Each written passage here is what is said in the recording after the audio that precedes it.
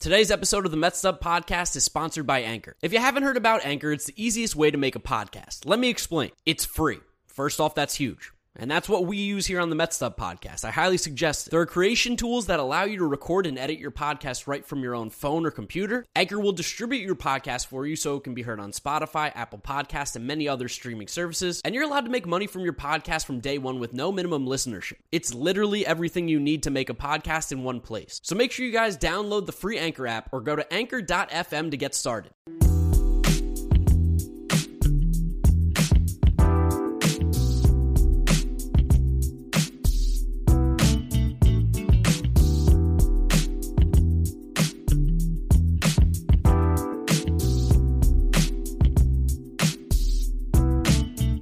What is up, Mets Up listeners? Back here for episode number 72 of the Mets Up Podcast. Of course, you're joined by your co-host, Giraffe Nick Mark Luino, here with James Shiano, Jeter Had No Range, talking about everything going on in the New York Mets world. There's a few things. I mean, we got a bullpen coach. The coaching staff is officially finished. We got Craig Jorgensen, not Bjornsson, Jorgensen. He's a real character. We're going to go a little deep dive into him as we always do. We're also going to talk about Jeremy Barnes, who's the assistant hitting coach that they now have. We're also going to talk about the labor negotiations because there have been some updates. So we might be looking at baseball sooner than we maybe once expected. Who knows? You'll hear what we have to say. As well as we have an interview with Nick Pollock of Pitcher List. He actually is Pitcher List. He's the guy. So make sure you guys stick around for that. It's a really good interview talking about the Mets pitchers, just a preview on them as a whole, as well as some fantasy baseball stuff because he's a big fantasy baseball guy, along with James.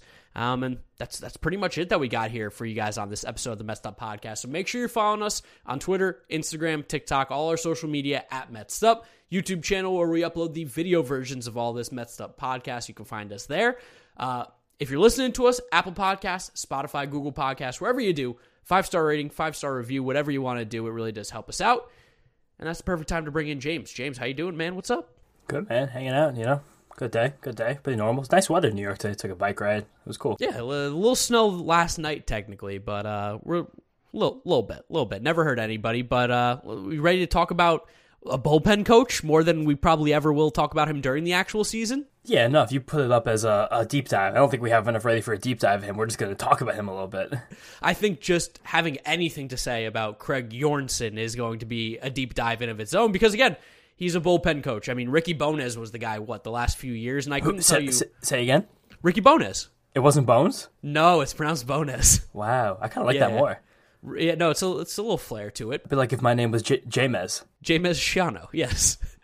But Craig Jorgensen, I really want to say Bjornsson badly. Craig Jorgensen came from the Astros. He's our bullpen coach. He's a bit of a character. Mm-hmm. And I like him. I like him just based on the fact that there's a video going around Twitter right now of him talking shit to Yankees fans, which is just hilarious because if you guys find it on Twitter, we're not going to quote everything in it, but he's going right back at them, tells them they've got small packages down there and they're soft, and basically everything you would want to see from a coach talking shit to Yankee fans, he was doing, and I love it. Definitely. You want to hear a crazy stat about Craig Jorgensen? Give it to me. Not a stat, more like a fact. We have the same birthday. You and Craig Jorgensen. Yep, February 14th, me and Craig. Nice difference of age, of course, but... Of course, yeah, he's born in 1969. I was born in 1996. So honestly, right there, that's even kind of like, yeah. Flipped. Right there. Nice. I like kind it. All right, Craig Jorgensen. That's our bullpen coach, and that is our deep dive on Craig Jorgensen because there is not much else to talk about with him. No, you also came from the Astros. He was most recently with the Red Sox. He jumped with Cora after 2017 and won actually the championship with the Astros 2017 and the Red Sox 2018. And because he jumped with Cora, I'm sure he also has a relationship with Joey, the Mets' new third base coach. So that's something. I actually did not know that he was with the Red Sox. I thought he was straight from the Astros. That's pretty good. No, Astros 2014, 2017, and Red Sox 2018, 2020. Sounds like he's a winner. Definitely a winner. And he's funny. And if you can handle that Red Sox bullpen, which has been a mess for the last 3 years, you can handle this Mets one, no problem. Even when they won the World Series, it wasn't a good bullpen. No. So Craig Jorgensen, that's our bullpen coach. And then you have some stuff on Jeremy Barnes for us, who assistant hitting coach. Matt Eddy talked about him a little bit last week and some good stuff to say. Yeah, Matt Eddy spoke very highly of Jeremy Barnes last week, who the Mets I don't want to say appointed or maybe gave a promotion to assistant hitting coach this week because he was working with player development last year. And as Matthew Eddy mentioned, that he had a big exit velocity initiative with the Mets organization, and they think they're going to reap a lot of benefits of that this season. But last season, he kind of got thrown into the fire a little bit and was just meant to be the director of player initiatives, which I don't know anything at all what that could possibly mean. Like, what's a player initiative? Get to the field on time, eat well, and respect your parents. I don't know. Like, a player initiative from, like, the old days was like, take a strike. Like, that was a player initiative. I don't know what director of player initiatives could possibly means, but he was a part of the shakeup that happened last year when Chili Davis was let go from his post as hitting coach, which we never put this together last season, but he was actually let go on the eve of the minor league season. Oh. So I think that was kind of meaningful with the timing, because everyone was like, why are you firing Chili Davis now? But I think they actually fired him then because they knew they had these other people in place who they would be comfortable enough elevating to where that was like the last day they thought they could do it. So that was interesting, but that brought Hugh Quattlebaum, as we knew, to the Mets hitting coach. It also brought Kevin Howard to the Major League staff as the assistant hitting coach. Both of those guys were slated to work in player development along with Jeremy Barnes. Howard was supposed to be the farm director, and Quattlebaum was supposed to be a director of minor league hitting. So when both of those guys were elevated to the Major League staff last year, Barnes basically jumped up 2 rungs and became just the czar. We've used that word a couple times, the Mets coaching staff, but basically the czar of hitting player development, which is something that him at the time, who's only 34 years old, was probably a little bit over his skis, but he did incredible there, and it made him good enough to be promoted to the Major League staff this year. And he's going to work directly with Eric Chavez with the Major League team.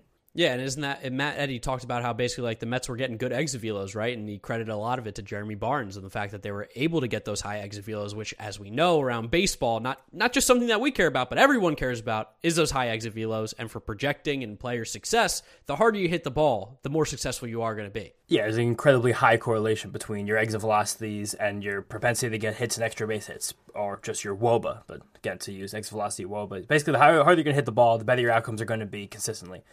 And him getting promoted now, and now Quattlebaum and Howard moving back to player development with the guy we've talked about a few times, Dan Schoenfeld filling in there, means that they've kind of basically just realigned, like switched everybody to a different spot.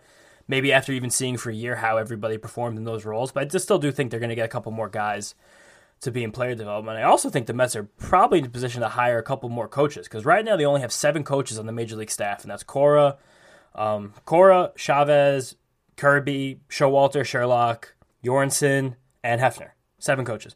Most teams have many more than that. Even last year, the Mets had between 9 and 10 at a given time, because Ricky Meinhold, who was the Mets minor league pitching coordinator, came up and worked with the staff for a certain series, certain stretches of time themselves.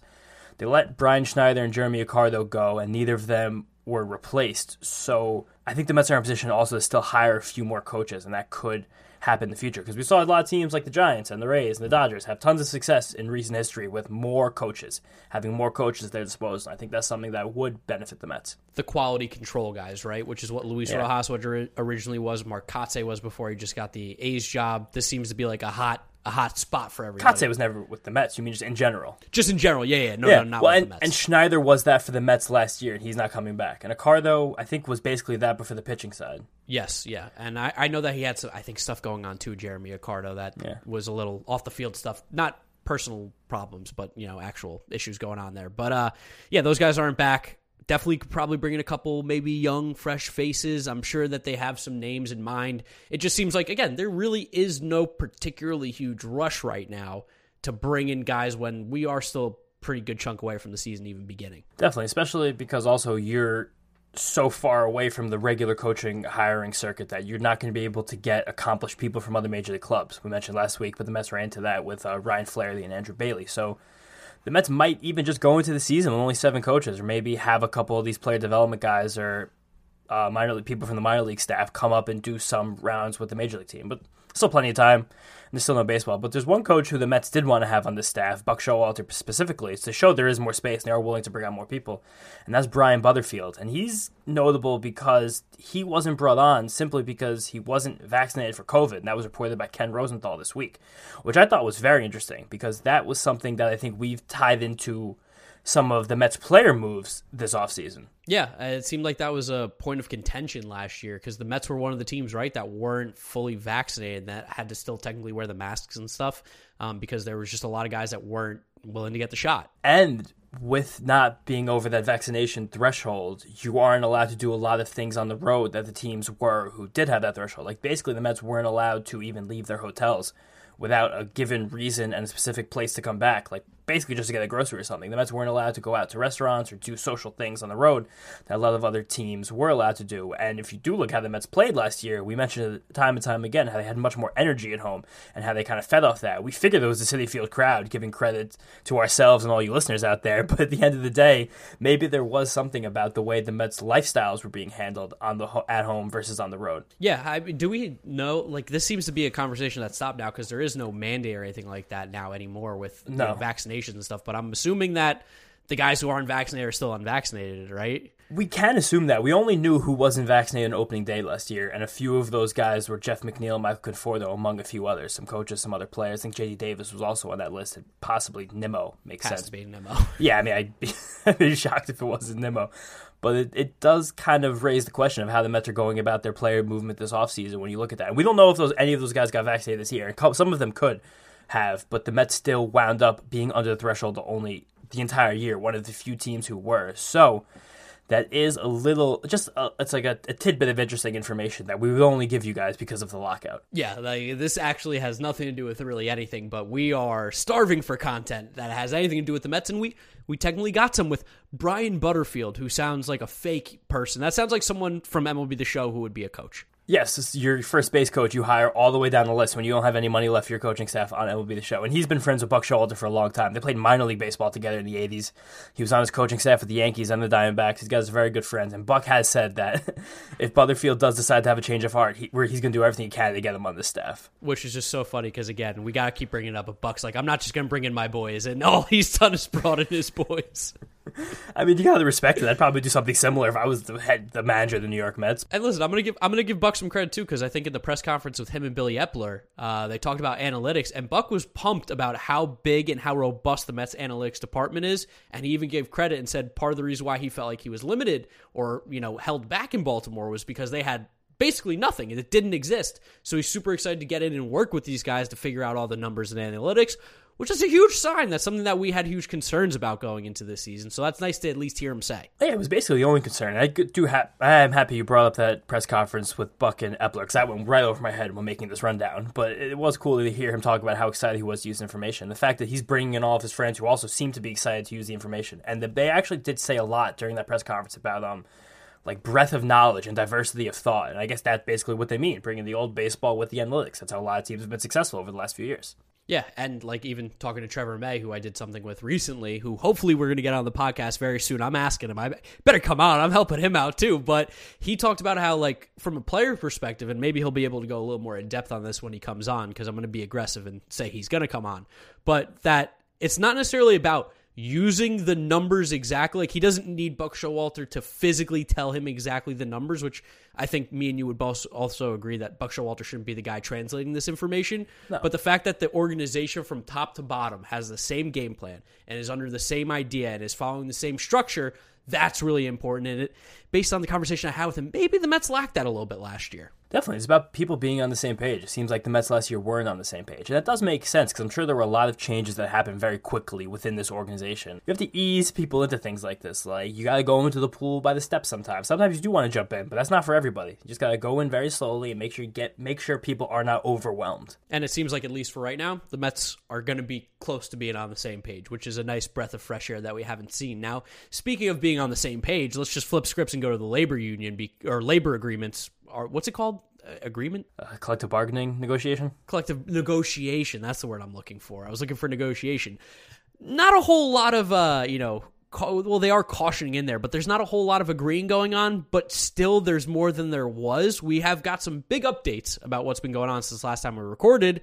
Things are moving forward instead of backwards, which is huge. Definitely, and we do appreciate we got some feedback this week about how people enjoyed that we went into it, so we're going to keep going into it as long as it happens, especially because it's the best news we have to talk about. But it seems like after consecutive days of meeting, which is a big step in and of itself for these two groups right here, meeting on consecutive days, that's cool.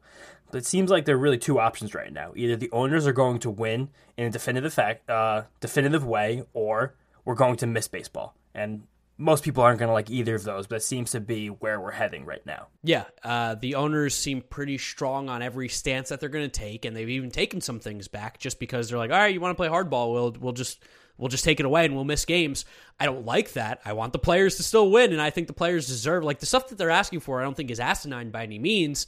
Like, the negotiation numbers that have come out, the players asked for, what, $105 million for, like, pre-arbitration players, the top 30 in war or whatever it is, to split them amongst them, and the owners came back with 10. Like, that's crazy. Yeah, and we'll break down everything that happened right now in these two meetings. So first of all, meeting one that occurred on Monday, the players told the owners that, fine, we will not anymore use reducing free agency from 6 years to 5 years as part of this negotiation. The owners said thank you without offering concession back in return. And the players last month who wanted the revenue sharing number total that moved amongst the owners to drop to $100 million now said we'll drop to $30 million. The owner said, okay, thank you, but $10 million is as low as we're going to go. So again, the players made two concessions. The owners both times just took them and said thanks. And then Dick Monfort, the asshole who owns the Colorado Rockies, complained, basically, whined that you don't make that much money owning baseball teams. And that for some owners have had a lot of difficulty making money over the last 2 years because of COVID. I'm playing something even smaller than the world's smallest violin for poor Dick Monfort owning the Colorado Rockies, driving them into the ground year after year. Yeah, hearing that guy have any opinion on baseball, it should be thrown away immediately. The fact that he's representing the owners should automatically mean the players are right, because that guy is a bona fide idiot. He rolled up to the meeting in purple Rockies shoes. Did you see that? No, is that true? Yes. Oh my God, that's and a matching purple tote. A tote? He brought a tote bag with him. A Rockies tote, yes. Jeez, he's really proud of owning a shit organization, it seems like. Seems like it could be a fine organization. He's just really bad at running it. And then they came back for meeting number 2, which occurred on Tuesday, probably yesterday from when you guys are listening to this podcast. And the players' big thing that they've been wanting is to raise the minimum salary. They want younger players to get paid more money. These are the guys who make up the meat of baseball. I think Eno Saris reports something like 60% of Major League Baseball players are on the minimum salary at any given point, either 60 or 80, but that's still a very significant number.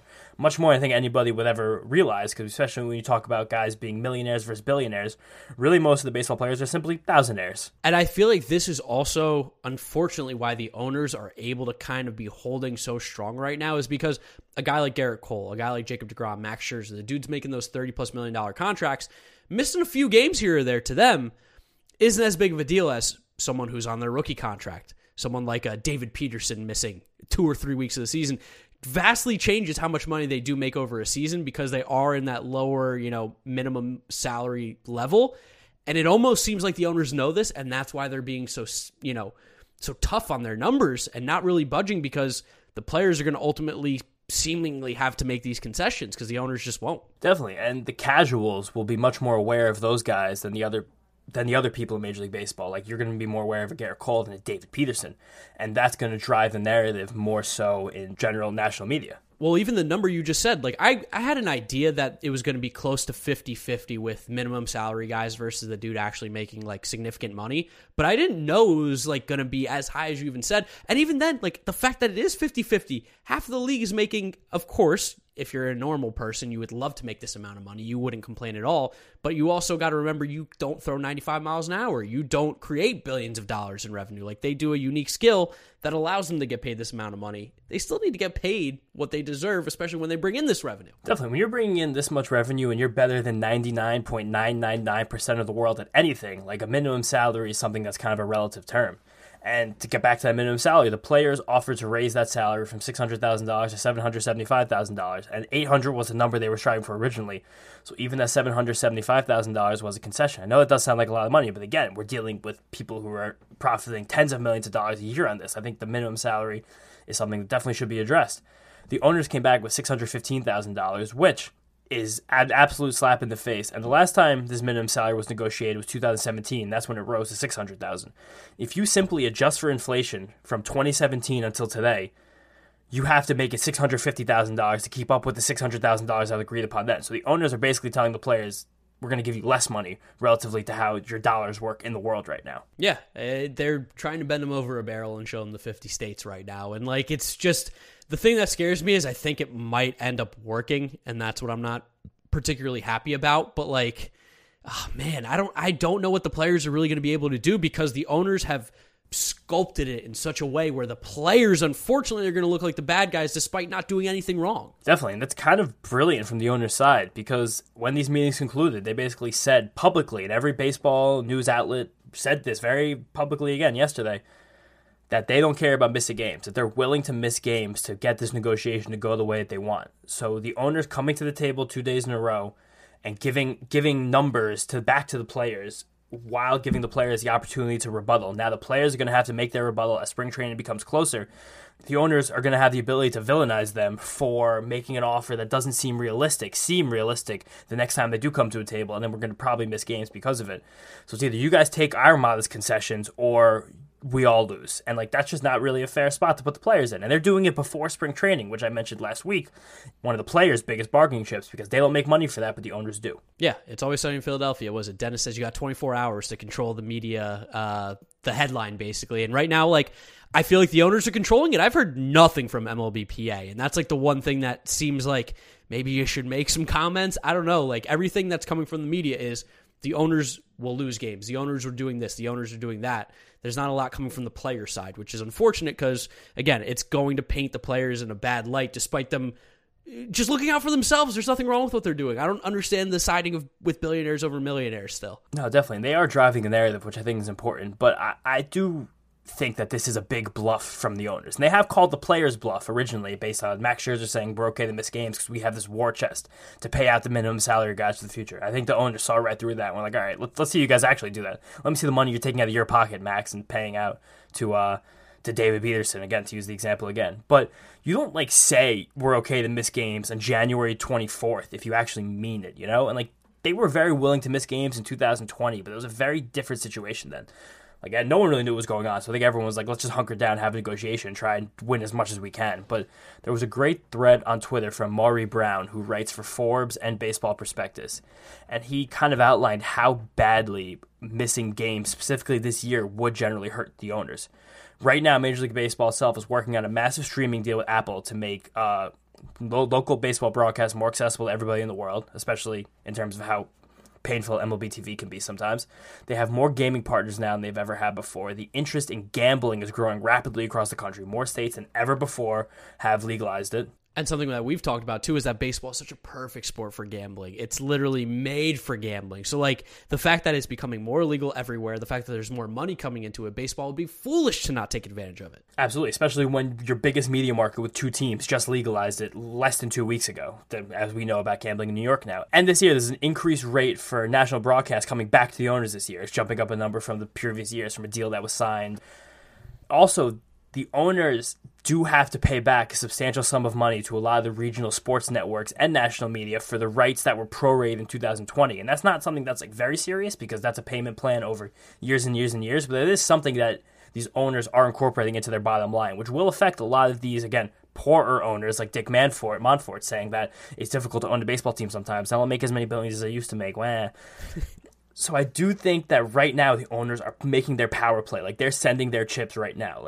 They are putting their forces on high right now. They're a 2-flank attack. They're using the media, and they're using just their own pull and strength they can because they know all of these things are true, and they know that this is their moment right now to make sure that they can save the golden goose. But baseball in the past has shown that they're willing to bite their nose off to spite their face, and I think that they're okay with doing that, again, with the media, their media they control on their side. No, it's unfortunate the narrative is going to be because the players should be holding out. They should be wanting to get all the stuff that they're asking for, or there should at least be some sort of middle ground. Again, this is collective bargaining. Players can't get what they want 100%. Owners can't get what they want 100%. There needs to be a middle ground, but the way that it's been portrayed by everybody, it really does seem like, even with the owners saying we're willing to miss games, I still feel like probably the majority of people are going to see the players as the problem, which is just so undoubtedly wrong.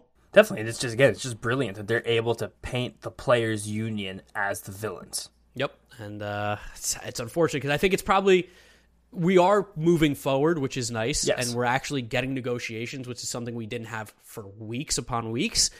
But it's just, it really does seem like the players are unfortunately going to get screwed right now with the way that things are going. I mean, screwed is also relative because no one's really getting screwed here at the end of the day, but the players aren't going to really be getting much of a concession from the owners. It's going to be a lot of concessions on their part, which sucks because I don't watch baseball because Steve Cohen owns the Mets or Bob Castellani owns the Reds. Like, I watch baseball because Max Scherzer, Jacob deGrom, Francisco Lindor, Mike Trout. Those are guys I want getting the money. I don't care how much money Bob Castellani makes on a given year for the Cincinnati Reds. Definitely. I want to make sure that all the players who are making that minimum salary, who get shuttled up and down between the major leagues and minor leagues all year, like a guy like Travis Blankenhorn, who kept his car in Oklahoma City for months on end. I want to make sure everybody gets their fair share here. And I also want to make sure that these systems that seem to be broken, like arbitration, the Super 2, get fixed, because these are going to affect the long-term success of this game and the way that young kids want to be a part of it, you know? And that's something that the owners cut out now, right? They were going to kind of fix arbitration in the Super 2, but now they said, never mind, not interested. Well, that was that negotiation that we mentioned at the beginning where the players wanted that pool of money for guys who were in their first 2 years of making the minimum, who performed at a high enough level to have a $105 million bonus pool to be given out, and the owners said 10. And that was something that they were negotiating in lieu of Super 2 rights, which is kind of a weird, funny number that they make somehow out of thin air. And then MLB said, if you guys don't want that, it's okay. We'll just keep arbitration exactly the way it is. And I was like, you guys also hate arbitration. Like, you're just doing this out of spite. And they're like, yeah, we are. We're doing it out of spite. Fucking Rob Manfred, man. God. He's doing a good job, though. He's doing a good job in terms of the owners. He's doing what he was hired to do. Not doing like a terrible job in terms of baseball, yes. Yeah, he might be willing to kill the game, which would be really sad. Really, really stupid. And I guess that's a perfect way for us to jump right into our interview with Nick Pollack, right? Because there's really no more update here on the labor negotiations. So. No, yeah, we just got as negative as possible, so now we're going to get positive, because Nick is fun. Nick is, I'd say, bubbly. And we break down a lot of pitching, a lot of the Mets free agent targets, especially on the pitching side, how the Mets' current starting rotation does stack up. We have some takes on Max Scherzer, and then we talk a lot about Pitcher List and PitchCon, which is starting this Wednesday that Mark and I are actually speaking in, which is Pitcher List's yearly baseball conference. So I think you guys will enjoy it. Super excited. Here's that interview. All right, guys, so now we have another guest back-to-back weeks. Look at us on the Messed Up Podcast. We're bringing you guests during the offseason because, honestly, there's not much baseball to talk about. And we have a guy here in Nick Pollack who knows a lot about baseball, specifically on the pitching side. Pitcher List, you might have heard of it. You might have heard of him on Twitter. Make sure you guys go show him love and support. Nick, thanks for coming on. How you doing, man? What is happening? Thank you so much for having me on here. This is almost as touching as when you brought me onto the 5,000-person space you guys were doing for Max Scherzer, so thanks for having me. Yeah, that was chaotic. I remember you sent me a Discord and a DM. You were like, let's get in here. Get me in. Well, I wanted to talk about Scherzer. You weren't talking about the injury part of where he's going to be always good through the contract. Oh, great. I think that's a good part about it. Is that where we're going to start then? That was nice we just start talking about Scherzer then? Because like we said, you're the pitching guy, and there are a lot of things with this Mets rotation, bullpen, everything to talk about pitching-wise. I guess let's start off with the biggest guy that we just got, Max Scherzer. You maybe aren't as hyped as some of the other Mets fans around the world right now, but, you come in with a good reason. I will say, too, it's really nice to have Nick on because while we try to be as unbiased as possible about the Mets, Mark and I are both psychotic, diehard Mets fans. The whole reason you guys listen in is the whole reason we even have this show. So, Nick, give us an objective take on Max Scherzer for a change. Well, I need to clarify things. I grew up in Brooklyn. I just wanted to be happy in life, so I was a Yankee fan. I'm so sorry saying that on the Mess Up podcast. My God, what am I doing? As you know, we treat you like the little brother. We want you to be successful. All that aside, I'm kidding completely. I actually stopped really being a Yankee fan when I started doing this stuff. I root for the pitcher on the hill. I've rooted for Chris Sale against the Yankees because I just want the guy on the bump doing well. And I truly want you guys to do well, too. It's, when New York does great, everything is great. So, Scherzer, I remember being excited for you. Not to mention that, Scherzer's just in our city now. This is amazing. Mm-hmm. Scherzer's slider is incredible. I think that's kind of forgotten a lot about what actually is it about Scherzer. No, it's guts. He's a workhorse. No, his slider is one of the better ones in the league. It has been for ages. Gets a ton of strikes. Swing strike rate's 24% last year, which is way above average. That's among the best out there. Fastball is the only area of concern. Every year it's gotten a little bit worse and more hittable inside of the zone. If you remember in 2020, he actually had a 3.5, 3.7 ERA. Because of the home runs he allowed on fastballs, it made us a little bit concerned going to 2021. As we all know, he had a fantastic sub-2.5 ERA last year, so Scherzer should be fine.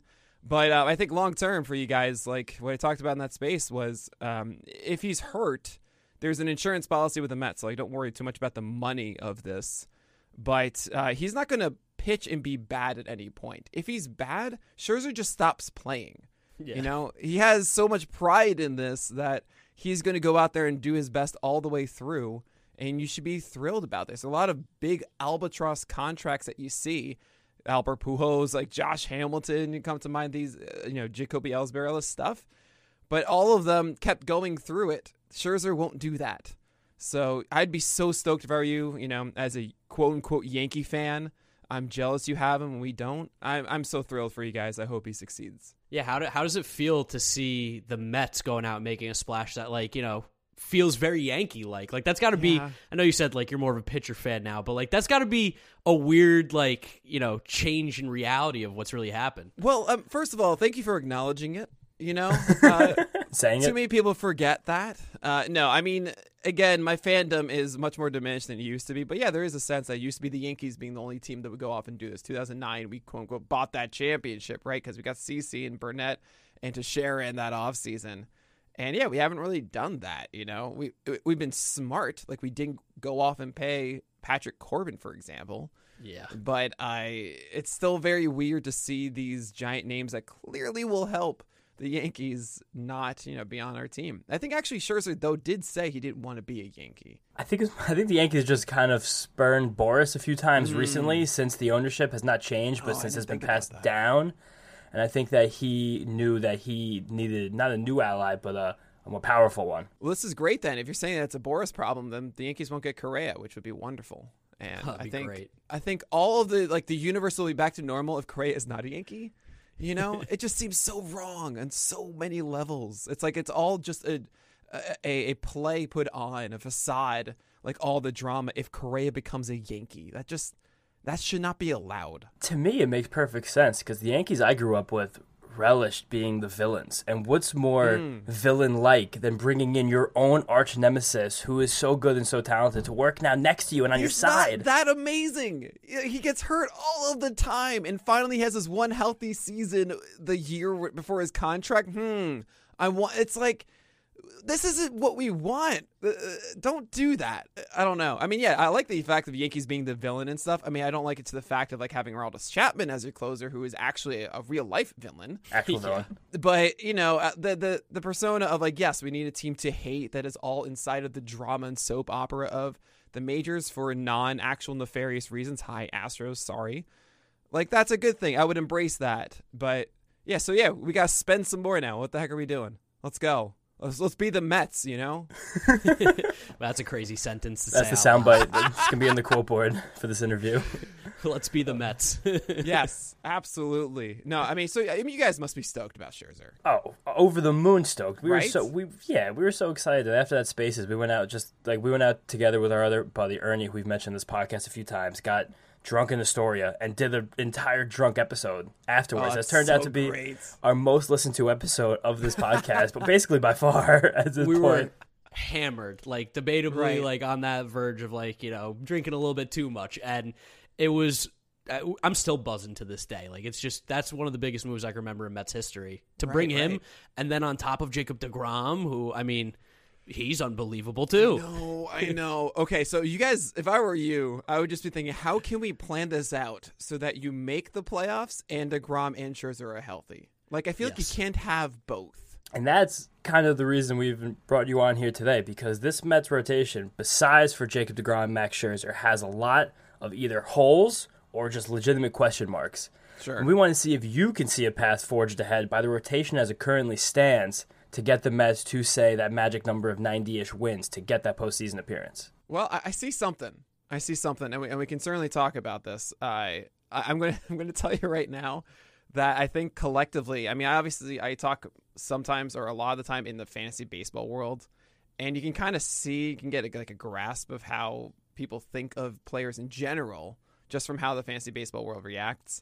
And the fact that I don't think I've had to talk about Taijuan Walker once this offseason, I think says a lot. Yeah, I agree with that. He's even right now, I'm doing my first batch of NFBC drafts. He's going off in the 200-300s. Right. So he's the kind of guy who you're hoping gives you a 4.2 ERA and 150 reliable innings. The thing is, though, that's what the Mets need.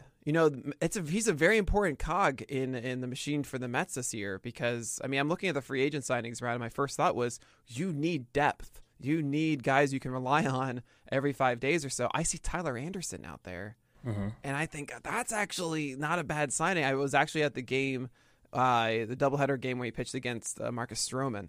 I got a really good look at him, and yeah, he could have gone 5-6 innings that game. I think he went almost 6. Like, just that is fine. Like your old Steven Matz kind of thing.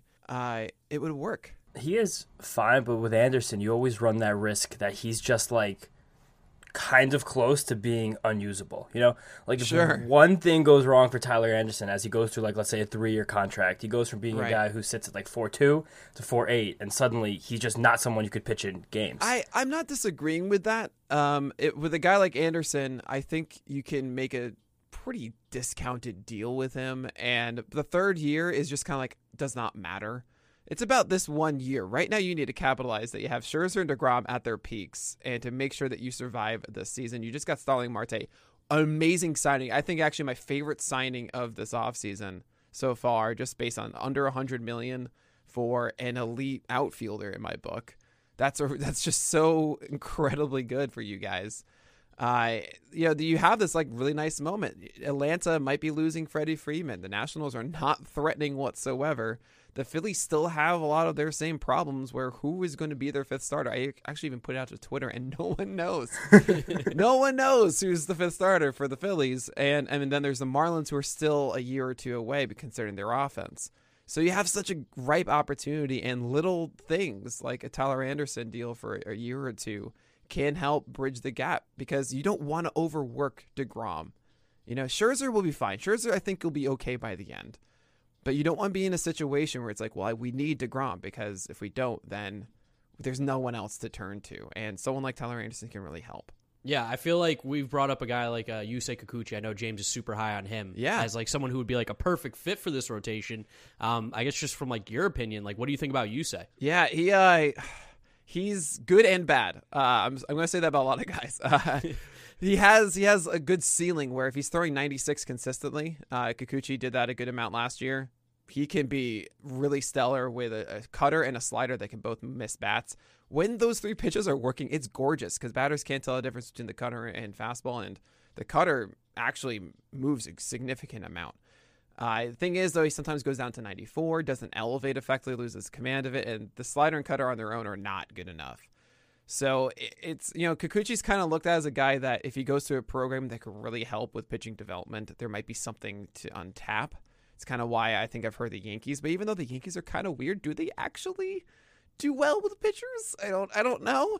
We like to think so, but I don't know. The Mets, I don't know where I'd side with that. I mean, Dan Warthen was the best thing that ever happened to you guys. Jeremy Hefner. Yeah. No slander of our boy Hef. I'm nothing against it, but I'm just talking about like, things that we've just internalized in our head of what they have done directly. Warthen slider was just a game changer. The Warthen slider though was also a Tommy John mechanism. So well, maybe yes or maybe no. Like how is that the reason why? I don't actually. I would maybe even make an argument that it's a lack of pronation on that, which is a good thing because you're supposed to just stay straight and go straight down on the Warthen slider. And less of the actual twisting. Like I talked to Lance McCullers, and he says his slider is like throwing he calls it a pizza, like how he delivers it, where he's like he leads with his pinky across his body. That is not good for your elbow. That sounds terrible. But it's really good for throwing sliders. The Warthen slider being completely different, staying completely on top and going down through and not having as much spin, but relying on the gyro of it to go down. And that was super effective and came out harder too. But anyway, what I'm getting at is I don't know if Kikuchi to the Mets is exactly the fit for him, but I think he would be beneficial. Like I'm seeing this list now of free agent starters, and boy, is it very thin right now. Mm-hmm. Oh my Lord. Yeah. Josh Tomlin's not the answer. No. Neither is Jacob Junis. No. There is one guy that's the answer. Where'd you start with the Jays only? No, I just went down. I went down. I mean, who? Okay, they're obviously the big names of Carlos Rodon and Clayton Kershaw. Do you guys actually believe the Mets are going to get one of those? I think the Mets are going to be involved with Rodon. I think probably pretty heavily. We know from someone that they were involved with him last year when he was non-tender, but he decided to stick with the White Sox, basically with equal contracts. And while Rodon doesn't really give you that stable floor of innings that think you're going to get from an Anderson or a Kikuchi, you could probably sign a Rodon and an Anderson. You might as well shoot for the moon with upside for one and then get the oatmeal with your other. You know, it's like kind of like when you're getting breakfast at the diner and you get oatmeal for yourself and then you get pancakes for the table. Especially because those first 100 innings that he threw last year were just like, he was one of the best pitchers in baseball. So it feels like James said, if we're going to take that risk, let's go for the big shot here. We're not taking a risk on like an older Clayton Kershaw. Yeah, that makes sense. Is he going to be healthy? That makes a lot of sense. I remember, one of the joys of what I do is watching these young guys do something new and be amazing. And if you don't realize, Carlos Rodon averaged at his peak 93.5 on his fastball velocity before last year. There were games he sat 97, averaged 3.5 ticks higher than his previous career. It's unbelievable what he did. But yeah, he's gonna. I imagine he would burn out. That's the problem there. And if you want to actually make a World Series team, it can't include Rodon will help you maybe get there. But I don't know if I could depend on him in October. I think with Rodon, you almost have to tell yourself, similar to DeGrom this season, that you're getting 120-ish innings, 120 to 140, and we're going to see where they fall, especially based on how the team is. Because, again, you said last year he died. I have a stat here I've used for Rodon a few times, but... He survived. He's around. Well, listen, 12.7% of his fastballs were 98 miles an hour or higher from April to July when he was incredible.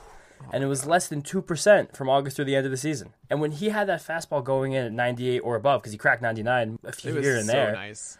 And it became like a whiffable pitch to go along with the slider. Like when you have that fastball as a lefty working up in the zone and getting swings and misses, like you're almost unhittable. And I think a lot of these guys would benefit from Citi Field, Rodon, Kikuchi, and Anderson, the three we mentioned, because they're all fly ball pitchers.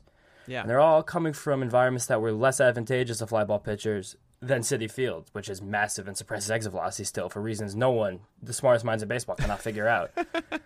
I think we have that kind of built in that we can get these pitchers who may not look as good to other teams, and they'll be better for us. Oh, man. I love that you mentioned lefties to throw up an end to righties. That's James Paxton at his peak, and that's this is the thing of my life. Is I just get giddy about pitchers doing good things, and Rodon did that a lot last year.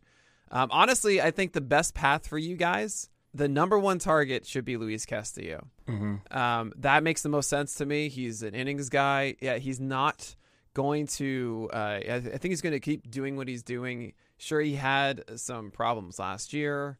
Has to do with the cold more so, and just get him out of Ohio, man. It's he's going to be a little rocky. There are times when everyone's going to be upset. Like, I don't know, Castillo can't strike anybody yet. His fastball's too hittable, all that stuff. But he is going to survive the full year. He's going to be very helpful. That would be the thing I'm dreaming of the most if I were for you. Because, Rodon, Kershaw, the reason that they didn't sign so early is because they wanted to wait. People want to wait and see how they're feeling. And then there isn't a major impact play after, which is why I was suggesting like Tyler Anderson. Pineda could even help. I have Pineda on my list. Pineda is just one adjustment away because he actually last year had the lowest vertical approach angle of any pitcher in baseball on his fastball. Okay. And I think that a Mets team that has, with Hefner, leaned into the high four-seam fastballs could find a way to get Pineda back to I'm not expecting anything more than, a 4.2 over 150 innings, but just to get to that with stability for a guy who still has, I believe his plus pitch is what? Slider? Slider. No, if Pineda has a slider working, it's doesn't matter what else happens. He could lob in his fastballs. Yeah, almost 40% whiffs last year. So that's someone, again, it's nice that the Mets have a pitching environment that you could think possibly get more out of guys rather than less. You want to know the craziest thing? I think one of the biggest deal breakers for the Mets this year, the biggest influence of your season, is if Carlos Carrasco can get a slider and change it back. Yeah. The crazy thing that I normally see about older pitchers, and as they start degrading, we start thinking, they're not going to be what they used to be. I mean, you guys probably know it's velocity. Velocity is the first thing that goes, and that's really the biggest indicator of a failure in the future. Carrasco barely lost a little bit on his fastball when he returned last year. And keep in mind, he didn't have a normal offseason and everything. He just kind of got thrown into it again. Now you have a proper offseason. You have the velocity still there, hopefully. I mean, you imagine it is. And we had moments of both the slider and his changeup working last year. I think there's still something in the tank here for Carrasco, and that potential of being that, sub 4 ERA, 120 whip with like a 25% strikeout rate is still there for Carrasco. I hope you get the longevity, but there's still something there, and it can really turn the tide for the Mets. I'm thrilled you said that because I've been beating that drum for the last few months. Carrasco last year he was legless for months because he busted the hamstring, and he tried to come back very quickly from that, and then we found out at the end of the season he even had a bone chip in his elbow. He was pitching. Is that right? Yes. I didn't even know that, and he still had the velocity. That's exactly, going to affect like the slider more. Oh, that's such good news. Sorry for the bone chip, though, but of course, yeah, it's a healable injury. Such great news. easy surgery. But he was doing a lot of tinkering last year. He had 5 different pitches as his lead pitch in the arsenal in a given game last year between his four-seamer, his sinker, his curveball, his changeup, and his slider. He had won each of those games where that pitch was his most thrown pitch. So I just think that you got to just chalk it up for a lost season of Carrasco after another lost season for Carrasco. We're on 2 years of lost seasons, and I do think that there is still something valuable he can give this team. Absolutely. The funniest thing is that you say curveball in there. All I can think of is, that must have been a bad night if his curveball is his most thrown pitch. Well, he was doing some weird stuff too, where like, especially because we all remember we talk about every single time he pitched was giving up a home run in the first inning or giving up some sort of runs in the first inning, and he was also refusing to throw anything but fastballs in the first inning for a lot of those starts too, which was like he was really trying to figure out what kind of pitcher at least maybe he wants to be in the future. And I expect, like you said, with a normal offseason that, like, hopefully he at least has a better clue, a better feeling, better health-wise, that he can come back. Because, like, he was really, really good at times. I know he's older now, but, like, he should be very valuable to this rotation if all things do go right. Absolutely. I remember actually being at one of those games where I was saying, Carrasco, throw your changeup more. Your slider's been bad. And we saw you at that slider. Game. Yeah, slider in the first inning. Yes. Right. And it was just like, no. This is first inning 3-run shot or whatever. Yeah, off a slider. It was like it must have been a slider to Chris Bryant. No, Jonathan India. No, that was a different game. Really? Chris Bryant hit this one. I'm pretty sure. Slider in the first inning. I was like, don't throw a slider. Throw a righty change. Nope, never mind. Not gonna happen. Maybe Jonathan. Did I see you at Jonathan India game? I remember seeing you at one of the Friday night games because I think we're also both with our dads. But maybe I'm thinking of a different game. I think the Marlins were playing because Ernie was there. Yes, it was a Marlin. I went to a Marlin game. You guys were there in like the end of September. Yeah, that was it. Yeah, it was a great time. Also crazy that we just have multiple games where we've just seen each other at Mets games. Well, and also, of course, Michigan OSU, which was the funniest thing ever. That cracked me up, man. I couldn't even think straight. I was like, Nick, of all the faces of all the tall men in the world. I mean, so yeah, if you don't know, obviously, James, giant OSU fan. My sister went to Michigan, and my cousin is getting his PhD at OSU right now. Nice. And he so I was like, fine, I'll go to the game for you because you're in town. I'll be nice to you as the older cousin. And at the end, we finally won, and I'm like trying to hold it in inside this OSU bar. No one knows I'm a Michigan fan. No, you're wearing. And I'm waiting for the bathroom. I'm even in my jacket. I was like, you know what? Let me just go to the bathroom before I leave. And Shiano comes out of the stall. That's right in front of me.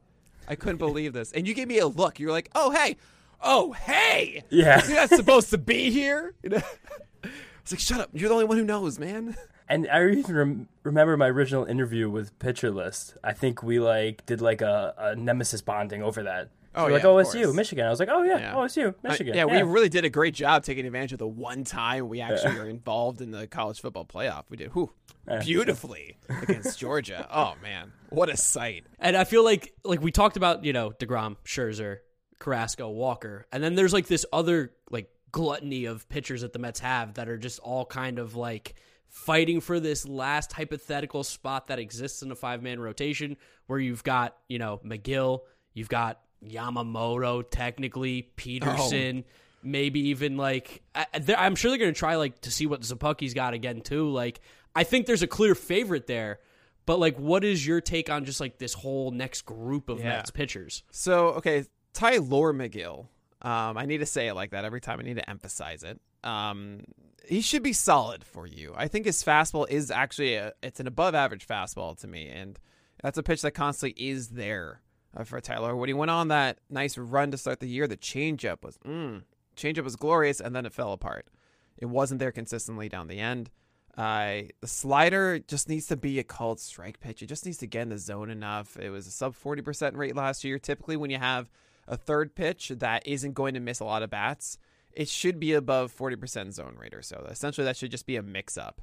And I don't know if that could really be this. It was a sub 60% overall strike rate. You want to see like 63, 65. That's when you feel really good about them. Sub 60% is when you start, tugging. Go, uh-oh, that's not what you want to see.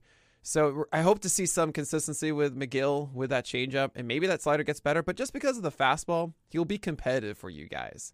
And that's good. He's going to hold on to that. I'd be really surprised if the Mets move past Tylor, especially considering, as you've already talked about, the question marks of DeGrom's health and Scherzer's health and Walker's health and Carrasco's health. So you're going to have these, if Tylor can stay healthy, he will just pitch the entire season. The other names that you mentioned, I have to just mention, there's Trevor Williams. Yeah, of course. Yeah, he's a name. Yeah. He's either TLs or T-dubs, depending on the day. That took me a second. But back in the day, I wrote for Fangraphs the whole thing about like the mystery of Trevor Williams, which I think is actually the most cliche title. And it's the last time I ever said The Curious Case of, and I realized that you should never title an article The Curious Case of. But it was super weird. Like, how is Trevor Williams doing this well? It was the end of 2017 and beginning of 2018, or maybe it was actually 18-19. But if you guys remember how good he was for a moment, it doesn't make any sense. It still doesn't. Fastballs somehow don't get crushed as much as they should. Secondary pitches, sometimes he can keep those down effectively, like the slider, but he's not someone you want to depend on, especially as he gets, I think, worse with age right now. He's not getting better. Sean Reed Foley is so interesting. And I just can't believe you guys have him, because I remember being so hyped about him when he had like a 10 strikeout game against the Yankees for the Blue Jays back in like 2017. But he's probably not going to be the answer. David Peterson's my favorite one. I think we kind of forget that David Peterson was really good for a moment in 2020. Then he got hurt, and he hasn't really figured it out since. But there's opportunity there. He's still young. That's the one I'm crossing my fingers for. Lucchesi, you're not going to see him. So he got Tommy John in like the end of June, I think. Yeah. So much for that. We still sell our Lucchesi for Gazy shirts. There you go. But which actually even applies more, I think, in New York now than San Diego. We got to change the colors on that. But yeah, it's not looking good. This is why you need a Tyler Anderson. You need a Kikuchi. You need Zach Greinke. Go get him. Yeah, but Greinke's had that issue with wanting to pitch in New York. Again, that was the Yankees, and it was also like over a decade ago. Okay, there's no pressure with the Mets. None. No. No. Fans are very calm, cool, collected.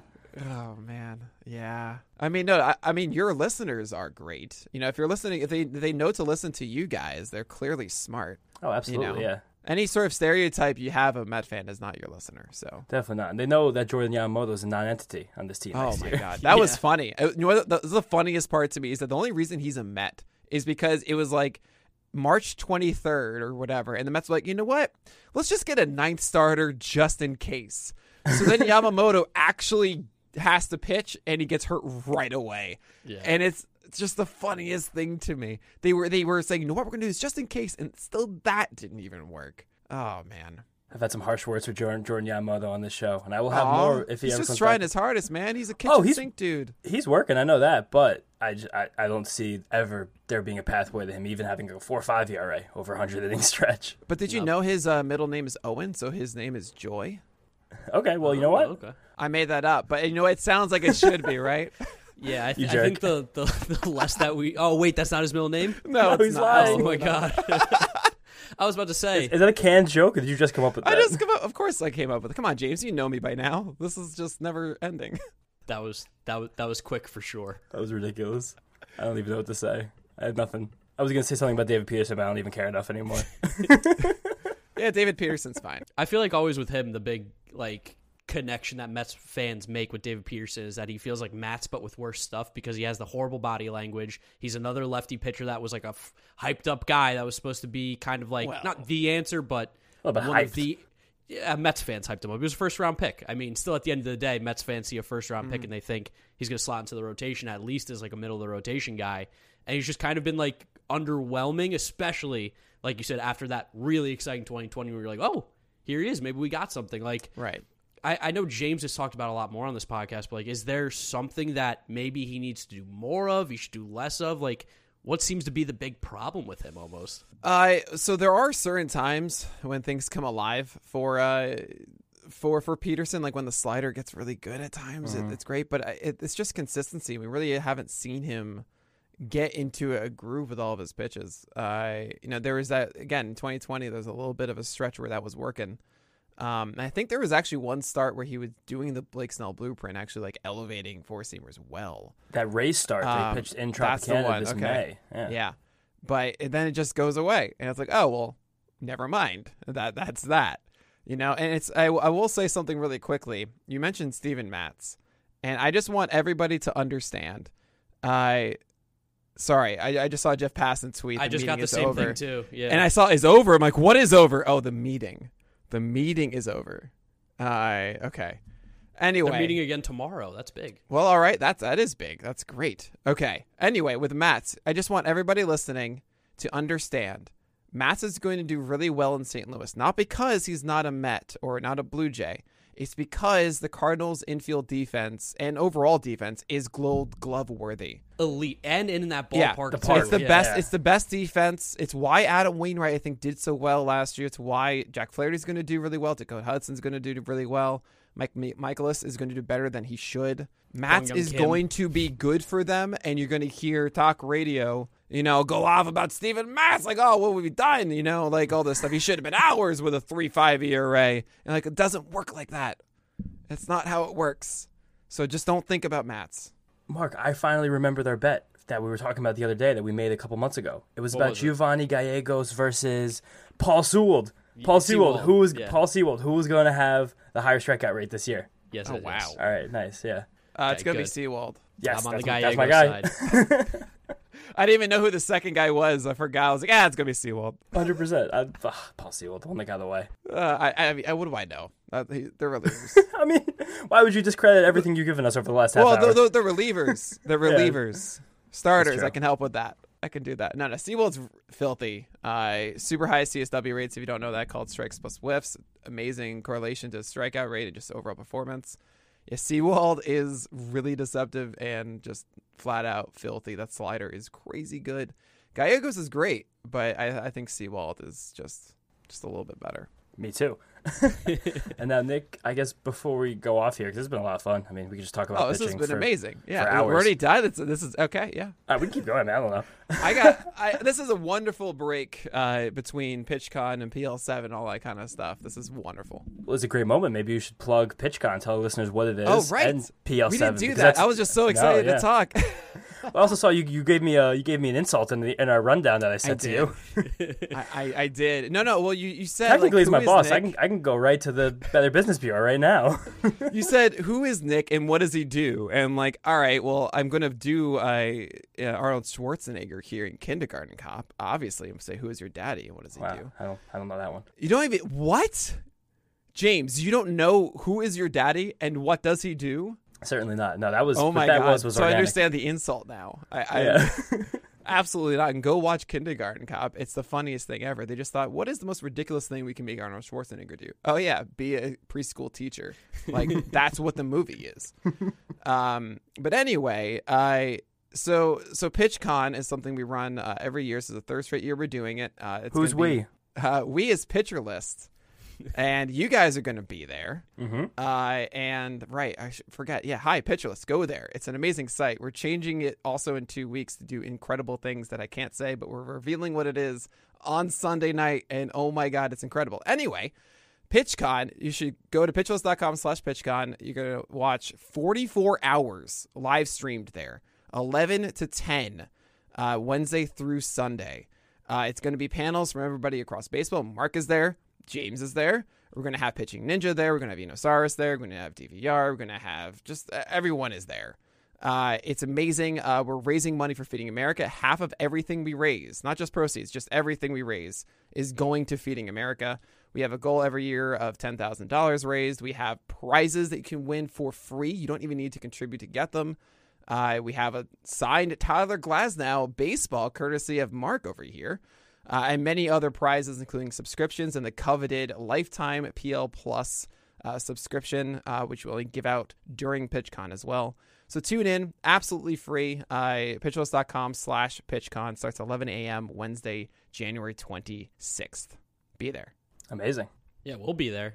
We'll definitely be there. My panel, I'm talking about fantasy baseball, doing player debates on Thursday. And Mark, you're on Saturday, right? Yeah, I'm on Saturday doing it with Pitching Ninja. And what did you say? David Mendelson was his name, right? Yes. You know his name. You got it right. You don't be more confident. You got this. I remembered. I wanted to make sure it wasn't like a Robert Mendelson or something like that. I knew the last name. But yeah, we're going to be talking about content creation, which obviously it's what I do every day. So if you guys are interested in that, definitely check out PitchCon. I'm super excited. It should be a lot of fun. Yeah, me too. If you miss it, it's going to be on YouTube as well at our at youtube.com/pitcherlist. You actually can see the previous years, which are still great, from 2020 and 2021, just to get a sense of it. You also see me with a lot less hair because I just shaved my hair in quarantine, and it's terrible. Like, I actually just shaved my hair. Oh, never again. Never again. Nick, that was a great plug. And before we let you go, I love fantasy baseball. You love fantasy baseball. Mark doesn't love fantasy baseball quite as much. And this will be a little bit of an intro to PitchCon, kind of, but a little bit, but not really. Give me one Mets sleeper, value, breakout, or bust for this coming fantasy baseball season. You don't have to give me one of each. Just give me one or two total. Oh, man. Okay. To appease Met fans, I'm going to tell you that Jeff McNeil is better than he was. Okay. I'm going to tell you right now that do not undervalue Jeff McNeil. I think he is someone for your fantasy teams that will get playing time for you guys and is just much better than what we saw in 2021.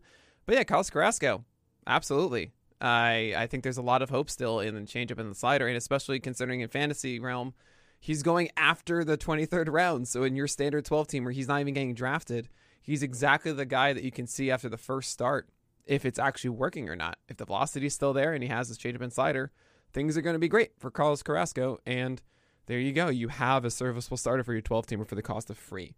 So definitely keep an eye on him. We'll even know that by the time spring training rolls around. By the time we see him through even one competitive inning, you'll be able to get a good sense of what Carlos Carrasco will be this year. We'll see. We won't quite know about the slider or the changeup. But as long as he's still sitting 93.5 or 94, then like there's a good chance that he can come out swinging. Or at least making them swing and miss. Yeah. I don't know. That's a bad phrase. He's swinging. Yeah. I hope he doesn't swing anymore. He looked bad at the plate last no year. More swings for any no more. Right? Just please DH. We're on the same page about this. I kind of like the pitcher hitting that. Well, I like the different rules a little bit. Can I ask you guys a question before I go? I love asking this to everybody. Okay. Yes. What is your most controversial baseball opinion? Ooh, Mark. Yeah. I like the extra inning rule last year. I think it's electric. I think that I like it too. It gives me the opportunity, like especially when it's like 10 o'clock at night, Mets game wraps up. If I see the Detroit Tigers and Kansas City Royals are in extra innings, I'm turning it on because I know something's going to happen. Like, and especially now with sports betting in New York, oh my God, that extra inning rule is electric city. Like that is must-watch TV. Right. Yeah, like it's the worst when it's like the 12th inning and like games are still going on. There's no extra inning rule. And I have to write my article. I got to finish this. I got to say, I got to complete it and I can't because they just won't end and no one is happy now. Just for the sake of baseball that it needs to keep going. It's just, no, man. It's so electric. Exactly what you said, Mark. I'm on board. I like that too. I didn't even think that was controversial. I can't think of a controversial take I have right now in terms of baseball. I'll help you. I think lefties they have to step off to throw to first. Ooh. Okay, sure. I hate it. I hate it so much that they have this stupid thing just because they're a lefty and not a righty. And it if you want to help the game with like stolen bases and stuff, you can always do first move. There's guys are going to steal more. But I just think there's this also so many questions about is this a balker or not, and a lot of times they get away with them. Just don't do it. You got to step off. Just step off. Yeah, lefties balk every time. I found my controversial baseball take. Go ahead. I would do away with interleague play. What? Wow. I have no desire to see the teams in separate leagues play, especially now, given the current landscape of baseball, that there are different rules in the different leagues. I like playing more games in your division, more games against teams that are geographically accessible. I want to bring baseball old school. What year were you born? 1936. Wait a second, James. You only my understanding of the Subway Series for years. As a Yankee fan, I wouldn't get so excited about this, but all my friends that were Mets fans, this was your World Series. Well, you see, we're not in that world anymore, Nick. Those days are behind us. Tides will change, James. You're at the peak now, but in 5 years, you're going to be like, wait, I need the Subway Series back. We need to prove they're better than the Yankees. You don't want to have the Subway Series.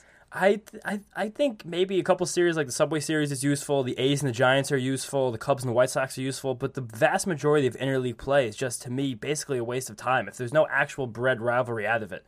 I think that it just becomes kind of a situation where you're playing against teams, or like the way the Major League Baseball schedule is ridiculous the way it is right now. My big thing is that they should adjust the way they do it, because the way they schedule it seems like they have a very low grade developer who's making the schedule and putting in the format, because the Mets will play the Diamondbacks, the Orioles, and move on. The part of the schedule is over. And I don't understand why that is the case. Like, we should be playing against teams that are more pertinent to the end of the year standings. I want more games against the Phillies, more games against the Atlanta. You should look into who does the MLB schedule. It's by hand, and I believe it's this old couple who's been doing it for like 60 years. Are you being facetious? I'm not. Oh my God! Wait, it's not a real? program. This is like it's like a very famous thing. And I don't know if it recently ended or not, but I remember this in my head of like just the people who make the MLB schedule. And that's crazy. It's really doing schedules. I just did the PitchCon one, which was organizing 80 plus people for 4 days, and my God, I messed it up. I can't imagine them doing 162 games for 30 teams. And I'm so sorry that they have to play the Diamondbacks twice in 2 weeks. But it's just it just doesn't make any sense to me when I see the Mets schedule come out. It's really stupid. I don't like it. I want to see you play the teams that are more important to where you end the season. Especially that makes sense. Unless we put all these teams in a 1 through 16 bracket before the playoffs, why are we playing them so often during the regular season? This is your competition. Do you guys feel that every single team that finishes above 500 should make the playoffs? No. Why not? Because you have the American League Central, which no team should make the playoffs outside the White Sox. Well, you can give like buys, so you win your division, you have a bye, for example, and then you have a 1-game playoff and stuff from there. I don't think 500 is like a barometer to being like you're good. You know what I mean? I think 500 is like you're okay. It's hard. It is hard. I'm not saying it's easy, but you're above average if you go above 500. You are, technically. But it's like, is that above average because you win more than half of your games? Or is the above average you won more than the median games won by a Major League team that season, you know? Yeah, but isn't that just every season? Like, how are you supposed to differentiate that? Yeah, that's fair. I feel like the way we've talked about, especially like with the labor stuff, with the expansion of playoffs, we've been like first 2 teams in each division. I think that's probably like the perfect way to do it, because really at the end of the day, that probably covers what you said about the over 500 teams. And then that covers also like you get the AL Central, who's going to get like the Tigers in there at 80 and 82 or whatever they'll be. Wow, look at you giving the Tigers 82. I love the Tigers this year. I mean, I would love to see it. Probably means that Spencer Turnbull pitches meaningful innings, and that would be cool. Is he got Tommy John last June, correct? Yeah, something like that. So like probably like September he can come back and maybe make some sort of impact. That would be amazing. I would love to see that. Pigeonhole take. Yeah, but I'll say this though. In 2020, I know we felt like it was a different thing, but 8 teams in the playoffs, the teams that were supposed to be there at the end were still there. Mm-hmm. And that was so fun watching the Marlins beat the Cubs. That would have never happened. We had a day of it where it was like the 3 straight days of at least 4 games of baseball. Wasn't it the greatest thing ever? Incredible. It was. And here you're saying baseball. like, let's not have more people in the playoffs. Oh no, we're fine with a general amount of more people in the playoffs. You said every team over 500. Well, that essentially is what that baseball. was, though. I mean, that's half of the league, and that's 15 teams a league, so 7 to 8 teams. Yes, that's true. They're settling between, I think, 12 and 14 teams anyway with this negotiation. Right. Yeah, I'm all for 14, guys. I'm in for it. More baseball, more excitement. You know, just like, let's just go crazy. Look, we just saw the playoffs this weekend. That was the best thing ever with football. And I hate football, and that was amazing. That was so great. It was amazing. But then that comes from the better teams still being in. Like, if the baseball does expand to the 14-team playoff, I would love to see strong benefits given to the better teams. Because that 2020 season, we saw teams like the Dodgers and the Yankees really take their feet off the gas pedal because they were very comfortably winning their division. Right. And they had nothing left to play for even 15 games out of a 60-game season. If suddenly you get to a spot where you don't have anything to play for 35 games out of a 162-game season, it'll make the fantasy baseball playoffs nearly impossible to navigate. Could you imagine the previews that we're going to have to be doing on Pitcher List when we don't know who's going to be pitching for the Dodgers? Yes, the I White can. Sox? And I still cannot believe we put out the previews that we do. Huge hats off to the entire team, graphics side and writing side, getting those playoff previews out. Oh my God, that's insane. Remember those scheduled previews last year murdered my Sunday night. Those were insane. Are you saying you're not going to do them again? Are you out? Yeah, I think I'm out on those this year. Well, I mean, with the other thing I'm going to be doing, I think it's going to be a lot. Well, if you guys don't know, James did an amazing job, like incredible job with the schedule stuff last year. That was such a huge help to everybody. Help for me. So Everybody and me. yeah, like the way I see it, if I'm using it, then like y'all should be using it too. I am that egotistical about what I use. And no, it was such an amazing thing, and it takes a lot of work. So. Great job with that. Thanks for indulging me with the extra question. I think it's just a fun one. I'm curious what you guys thought.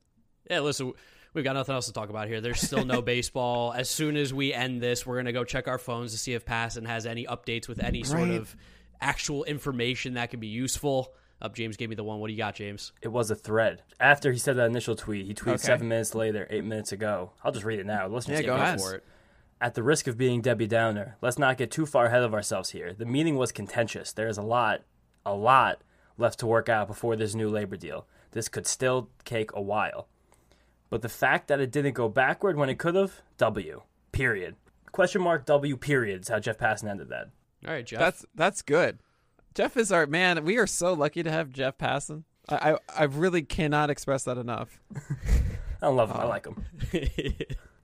Yeah, we've had some contention with Jeff Passan here on the Best Of podcast. We understand sorry, that Lol Mets harvest clicks, and Jeff Passan leans into that more than he probably should. Oh, what did he do? He's had a flurry of tweets going back. There's just like James says, Guys. like it's just Mets get clicks. Okay. We understand it from a business standpoint. He's Wait, smart. hold on though.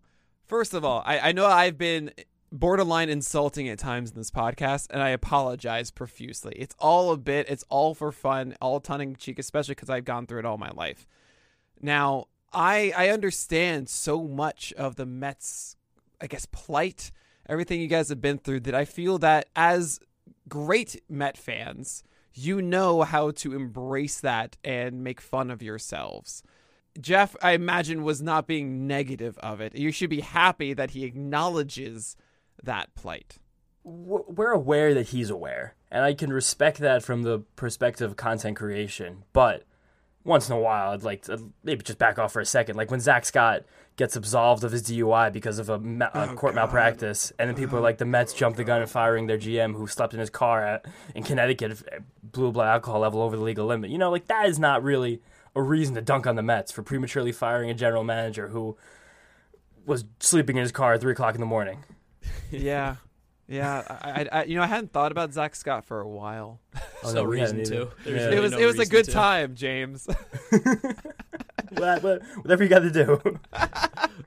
Well, anyway, we've gotten unbelievably sidetracked here. Yep, a little bit. As we wrap up our interview here with Nick Pollack. Nick, real quick, again, huge thank you for coming on and talking about the Mets pitching, everything. We really did go all over the place with this one, so I'm sure the viewers are going to enjoy it. Tell everyone where they can find you. Again, plug Pitcher List one more time, and anything you want to talk about. I mean, we're our one-stop shop for baseball. Just come on by to pitchlist.com. We do everything fantasy, but we do everything baseball too. We have, I think, 15 to 20 podcasts on our network you should definitely be checking out. But yeah, we have a mega launch on February 8th, PL7. I can't say anything more, but like you really want to know what it is for any baseball fan, not fantasy. And of course, come by to PitchCon Wednesday, January 26th, 11 a.m. Win free prizes, all the fun stuff. You guys rock. Seriously, I've been very lucky this past year to interact with you guys a lot more. And it's just a ton of fun. I'm so happy you guys are in New York. This is the best. Yeah. No, it's nice, and especially when baseball does come around, we're gonna have to maybe get together, maybe do an in person, grab a beer, figure something out, and talk a little more Mets baseball with you. Oh, definitely, I'm so down for that. I was going to say, anyone who loves baseball, make sure you check out PitchCon. If you like listening to me and Mark talk, we're both going to be there. Anyone who loves fantasy baseball, stay with Pitcher List all year. I got some big things going on this year with them, with Nick, of course, too. And it's going to be a great year of baseball, we hope. Yes, without a doubt. Nick, thanks for coming on, and Messed Up listeners, that was our interview with Nick Pollack. Thanks for listening. That was amazing. Yeah, man. So it was good to get Nick finally on because I know you've known him a little bit longer than me, and I kind of know him through you. And he's a great guy, and being the fact that he's in New York as well, we see him at games all the time, like we mentioned in the interview. He's definitely going to be popping on here every once in a while during the season as well. Yeah, for sure. Nick is fun. Nick is knowledgeable. Nick has he's been doing this for a very long time, very consistently, and he's good. When Pitcher List started, Nick was a one-man show. He was literally writing up every single night how every single pitcher did, recording his own podcast, the First Pitch podcast. That was like a good preview, daily preview for fantasy baseball players, 15, 20 minutes every single day. So he was doing all of that after the games ended and before he went to sleep every single day for years and years and years before he added more people in. And this year, the new PL7 is going to be a major update. It really is one of the premier baseball sites on the internet. It's going to have some major additions to it. I think everyone is going to like a lot. And again, Nick's just fun. Yeah, so make sure you guys definitely go support all the stuff he does. Pitcher List, find it, Google it. You'll be able to find all the Nick stuff there. Big thanks to him for coming on again. I know we probably said it on the outro of the intro or the interview, but we'll do it again. And then I guess the last thing we have to talk about here, just real quick, Hall of Fame got announced. I know this has nothing to do with the Mets because we didn't really have anybody on there, but David Ortiz. Never really do. Yeah, Big Papi got in, which good for him. He deserves it 100%. No Bonds, no Clemens, no Roland, no Andrew Jones, no Wagner. No Wagner. Yeah, Wagner's the worst one. Wagner deserves to be a Hall of Famer, no doubt. I mean, you've been tweeting a little bit about it, James. Real quick, what's your take on the Hall of Fame voting, everything that's been going on? It's just, I'm so tired of the way we go about the Hall of Fame because we basically have these 500 or some odd writers who are kind of just stuck inside their own brains all the time. There's probably like, out of all the 500, IBWW? Is that IBWWA? Is that the acronym? I don't even care. International Baseball Writers Association of America.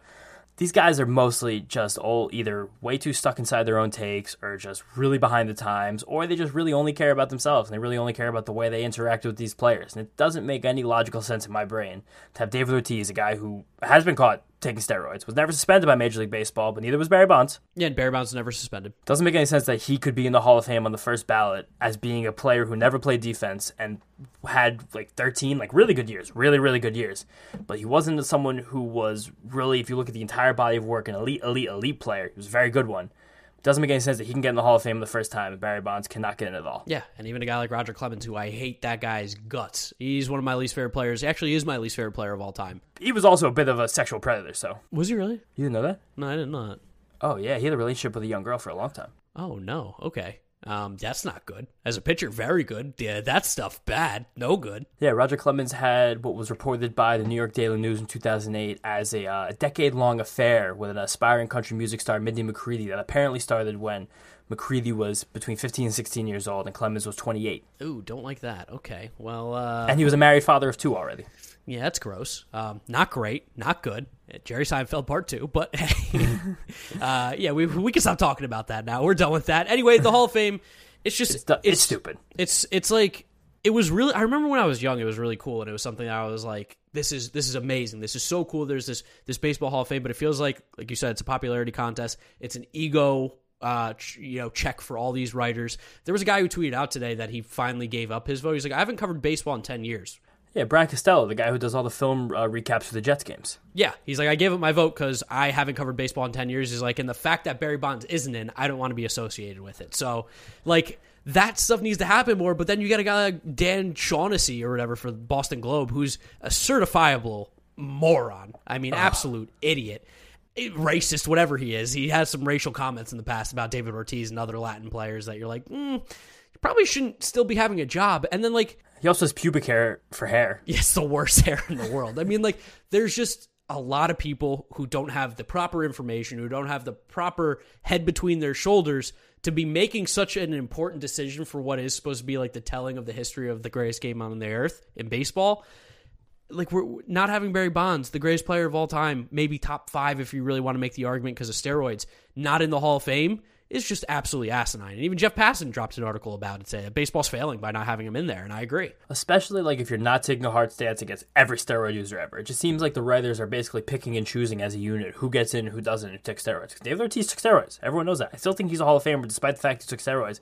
And David Ortiz makes less sense than Bonds with the steroids because it seems like steroids would really fuel David Ortiz's massive success in the mid-2000s rather than Bonds, who had a Hall of Fame career before he ever even hit any home runs. And then it also brings up the whole thing of, like, well, what what is a performance enhancing drug and what isn't, because guys took greenies for decades upon decades, and while that isn't going to make you physically stronger, well, definitely boost your performance without a doubt. I mean, you're more locked in, you're more focused, you're more amped up, ready to go. And they also became illegal after a certain point, similar to steroids that were not illegal up to a certain point, or not a banned substance by Major League Baseball up to a certain point. So it's a gray area that no one has seemed to be able to actually create the differences in among, and like actually look at this in a nuanced, intelligent way. So it's pure randomness, and it's just these writers just stroking their own egos year after year. Yeah, it sucks. It's just become like a bit of it's a hot topic for the month of January when nothing's going on in baseball, and I feel like especially this year because there literally was nothing going on in baseball, more so than ever, but the Hall of Fame will go back to being what it is, and we'll talk about it again next January. That's all we got for the Hall of Fame for you today, but I think it's a great way to wrap up episode number 72 of the Messed Up Podcast. Thank you guys for listening. Thank you for watching. If you're on YouTube, Messed Up Podcast, follow us on Twitter, Instagram, TikTok, at Messed Up. Follow James on Twitter, at Jeter Had No Range, me, at Giraffe Neck Mark, Apple Podcasts, Spotify, Google Podcasts, wherever you listen. Drop us a 5-star rating, drop us a review. Really do appreciate it. And that's where we'll wrap it up. We'll see you guys next week for another episode. Maybe we'll talk about Once Upon a Time in Queens. Maybe we'll talk about baseball. Who knows? You'll have to find out then. Thanks, guys, for listening. We'll see you next time. Peace out.